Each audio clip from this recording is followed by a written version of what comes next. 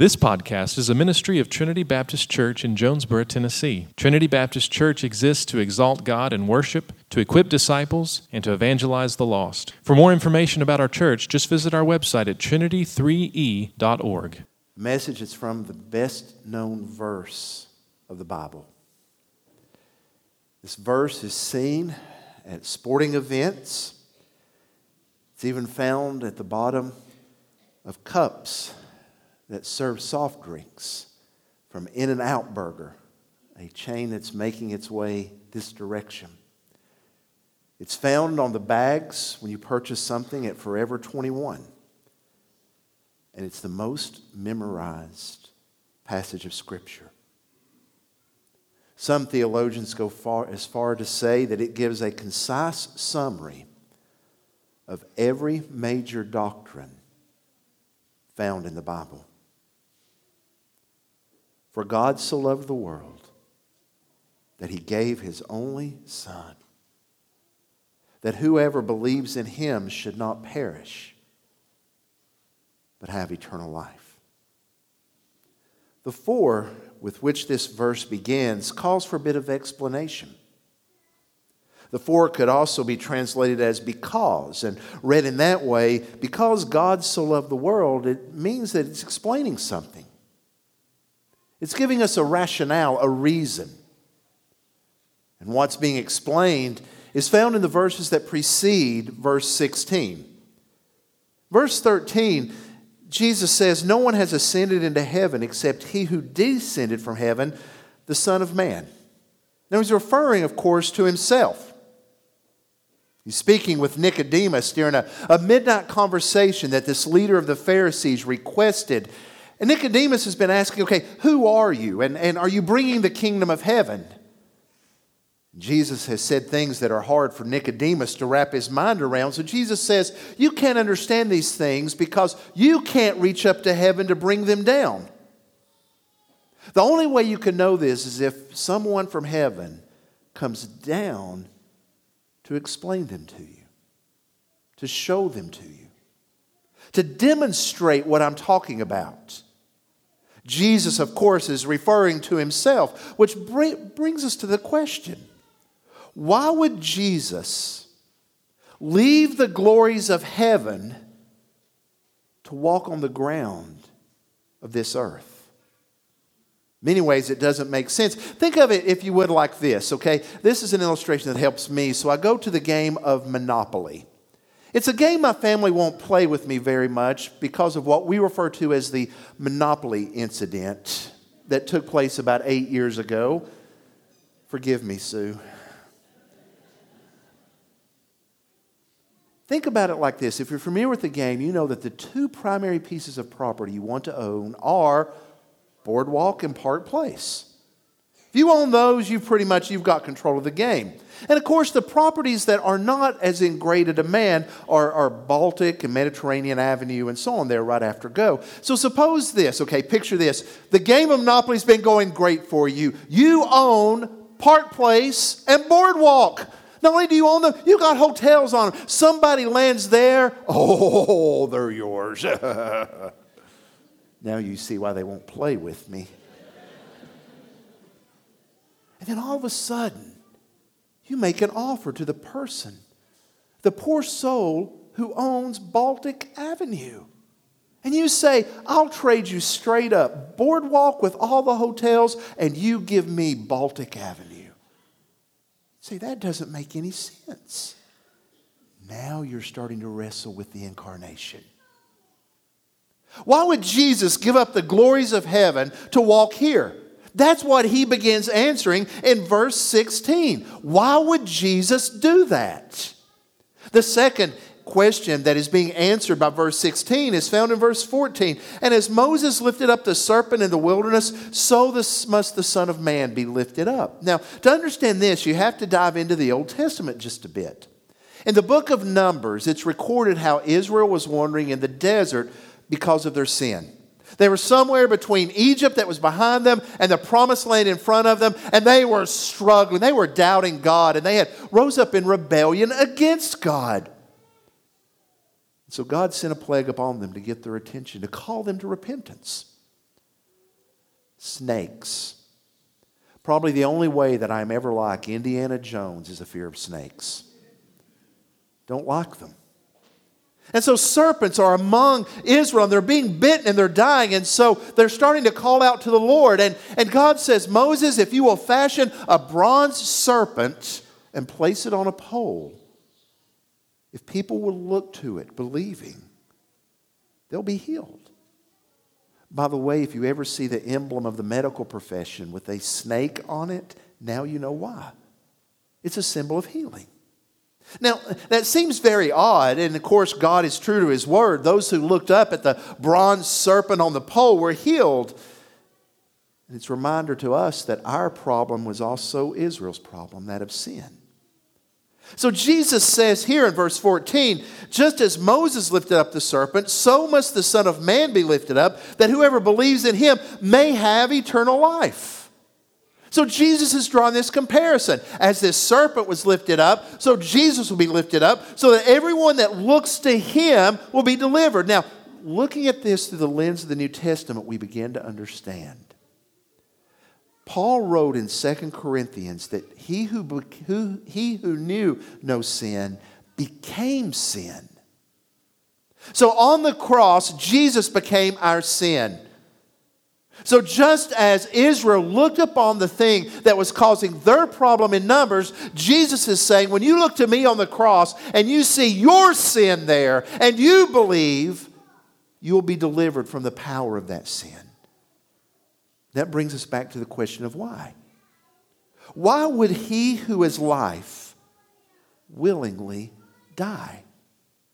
Why would the one who is beauty, joy, and peace willingly become ugliness, grief, and chaos? Verse 16 gives us the answer. Because God loved the world. You see, the solution to our quandary is found in the love of God. It is the love of God that is the root of our salvation. It is the love of God that is the bloodstream of the body of Christ. And it's such love that we are longing for today. We're still not sure how to define it. We hunger for love, but we're confused about what it looks like. A group of children were once asked this question. What does love mean? Here are some of their answers. Rebecca, who is 8 years old, said, well, love means, it's like when my grandmother got arthritis. She couldn't bend over and paint her toenails anymore. So my grandfather does it for her all the time, even when his hands got arthritis too. That's love. Billy, who's 4 years old, answered the question about love by saying, well, when someone loves you, the way they say your name is different. You just know that your name is safe in their mouth. Bobby, who is 7, said this, love is what's in the room at Christmas if you stop opening presents and listen. Bobby was pretty smart. Nikki, who is age 6, is a bit of a budding philosopher and theologian because Nika said, if you want to learn to love better, you should start with someone you hate. Ouch. And Tommy, who is age 6, said this, love is like a little old woman and a little old man who are still friends even after they know each other so well.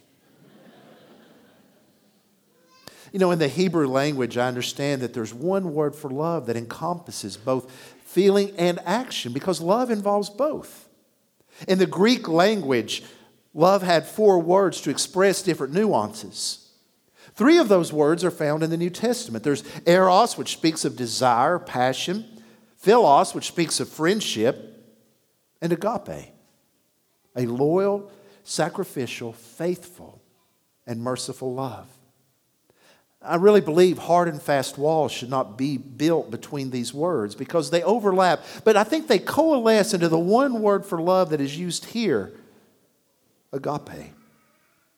It's amazing that God's faithful, merciful, compassionate love is directed toward the world. When you look at the verse, for God so loved the world, that's the word cosmos. It means order, literally, totality. And it came over time to refer to the world. But in John, keep this in mind, in John's gospel, as well as his letters, 1st, 2nd, and 3rd John, the word world is not neutral. In fact, world has a negative connotation. For example, in John chapter 1, verse 10, John tells us the world, it didn't know Jesus. John 7:7, we're told, in fact, the world hates Jesus. John 14:30, Jesus said that this world is ruled by the evil one. Yet that's the world God loved. God loved this fallen order. The world is in rebellion against Him, yet He loves the world. We reject His love, yet He loves us anyway. I love how D.A. Carson, the professor at Trinity Evangelical Seminary, described it. How God loves us despite our imperfections. Draw this picture in your mind, Dr. Carson said, of a couple by the name of Charles and Susan, let's say. And they're walking down a beach hand in hand. They've kicked off their sandals. They're letting the wet sand squish between their toes. And all of a sudden, as the sun is setting on the horizon, Charles turns to Susan. He gazes deeply at her eyes. And he says, Susan, I love you. I really do. You can do it. Aww. But what does he mean when he says that? That's a question only a preacher would ask, isn't it? What does he mean? Well, this day and age, he may mean nothing more than, well, he's attracted to her. But let's assume the best for a moment. Let's assume that Charles means something like this. Susan, you mean everything to me. I can't live without you. Your smile knocks me off my feet. Your sparkling good humor, your beautiful eyes, even the smell of your hair, everything about you transfixes me. I love you. We would say I can live with that's good. But we can say with confidence that when Charles looks at Susan and says, I love you, he does not mean this. Susan, quite frankly, you have such a bad case of halitosis, it would embarrass a herd of unwashed garlic-eating elephants. Your nose is so bulbous, you belong in the cartoons. Your hair is so greasy, it could lubricate an 18-wheeler. Your knees are so disjointed, you make a camel look elegant.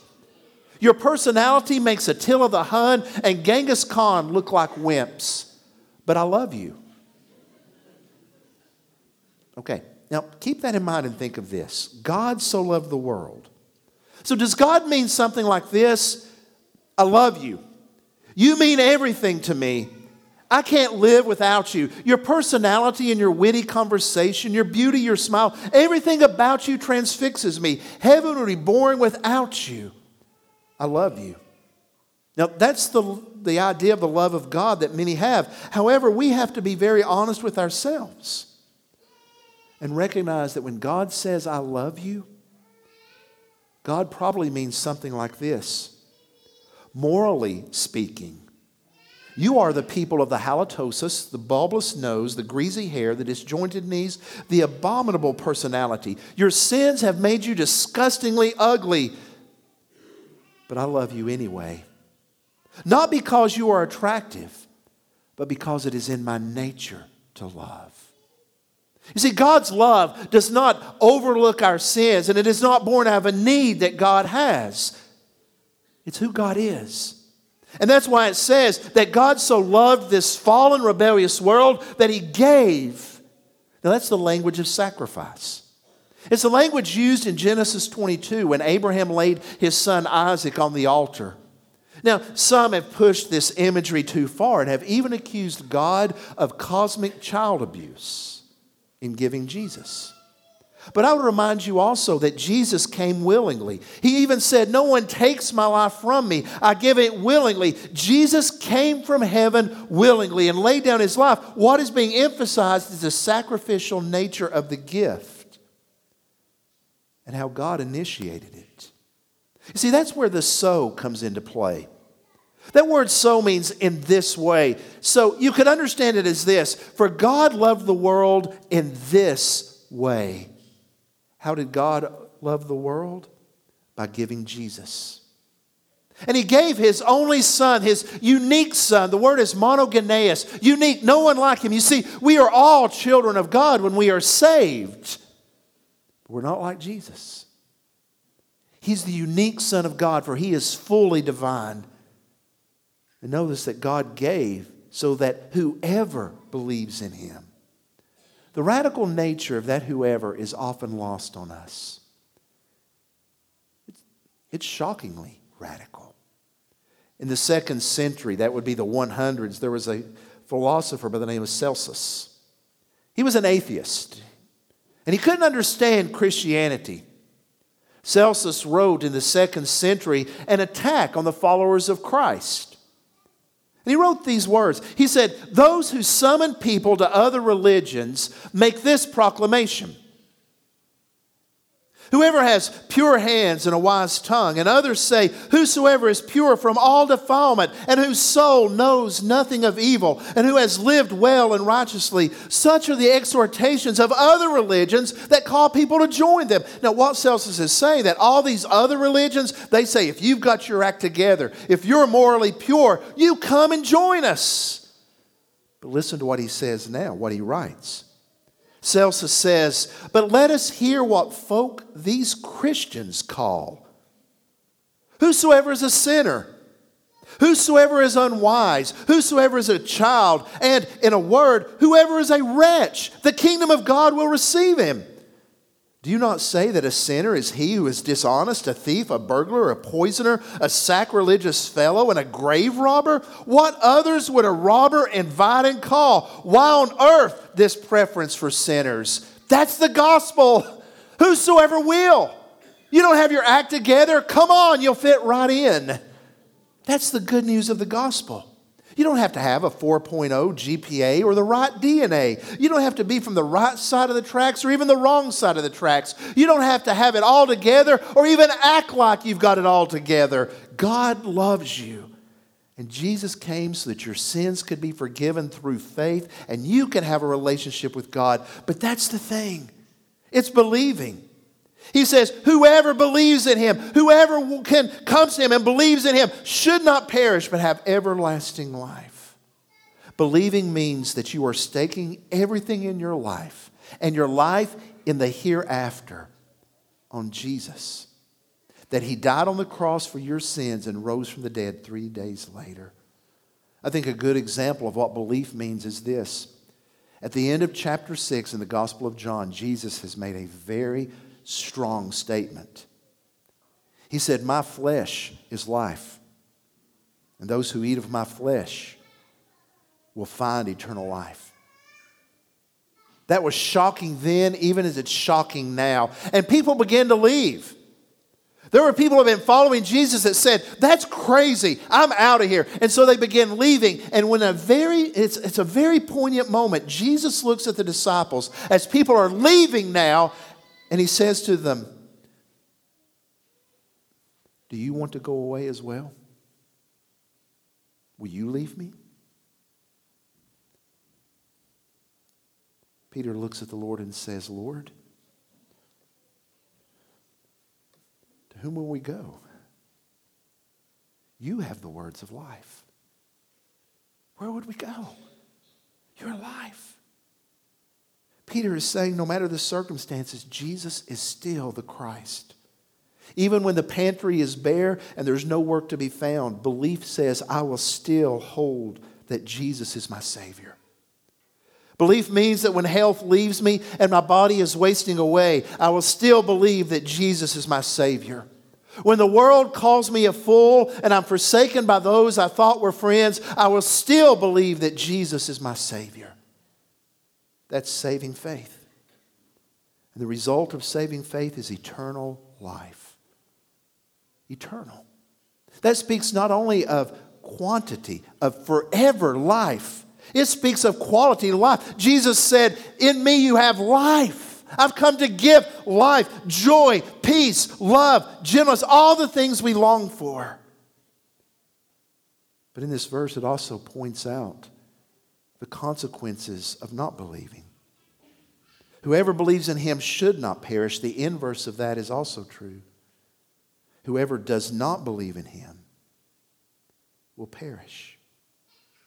It's a word for destruction, death. Jesus is putting a decision before us even in these words. Believe and have life, reject and there is death. See, Christmas, behind all the songs, the celebrations, calls for a choice. Will you believe? We are emphasizing the offering for Lottie Moon for international missions. Lottie Moon was, of course, not the only missionary to go out. One of the fathers of mission work in the North American continent is a man by the name of Adoniram Judson. But before Adoniram Judson became a missionary to India and Burma, he was a rebel. He had rejected his father's faith, the faith that he had grown up with. He'd gone to New York City to seek fame and fortune as an actor and a writer. This is in the 1800s. He believed that his education had taken him such beyond primitive notions of a Savior coming to die for us. But by the age of 20, Adoniram didn't feel right about his life, and he decided to head back home to Plymouth, Massachusetts. So he stopped for a stay in an inn overnight.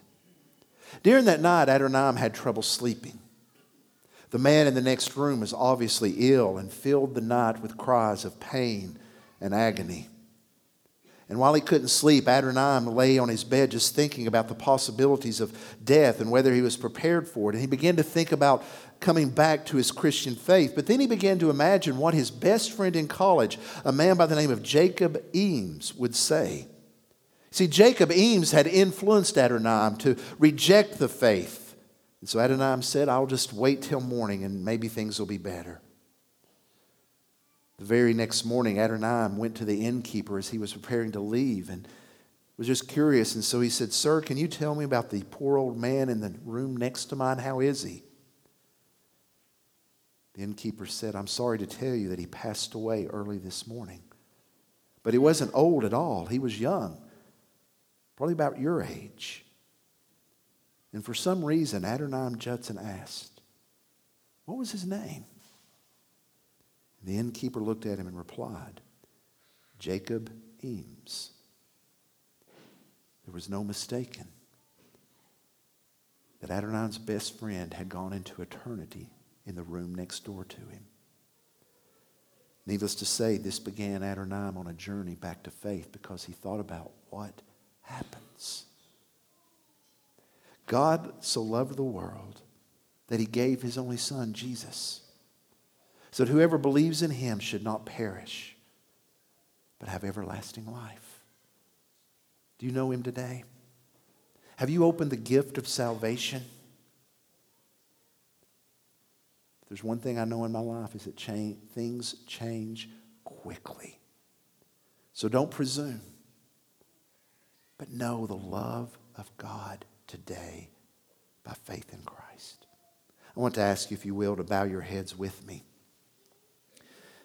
This morning as we sing this final hymn, if you have questions about what it means to follow Jesus, I'll be at the front and I would be honored to speak with you and to do my best to answer questions about the faith.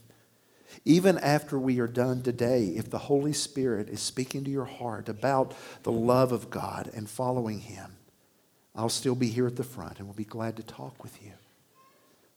Believers, celebrate the love of God. I encourage you to go home and to read the latter part of Romans chapter 8 to be reminded of how incredible the love of God is. And that it's his love for us that is our security. Father, thank you for loving us even when we were rebellious and for demonstrating your love in sending Jesus to become human, fully God and fully man, the creator of life, enduring death on a cross for us. So, Father, let your love fill us to overflow so that all those around us will experience it also. In the name of Jesus, I pray. Amen.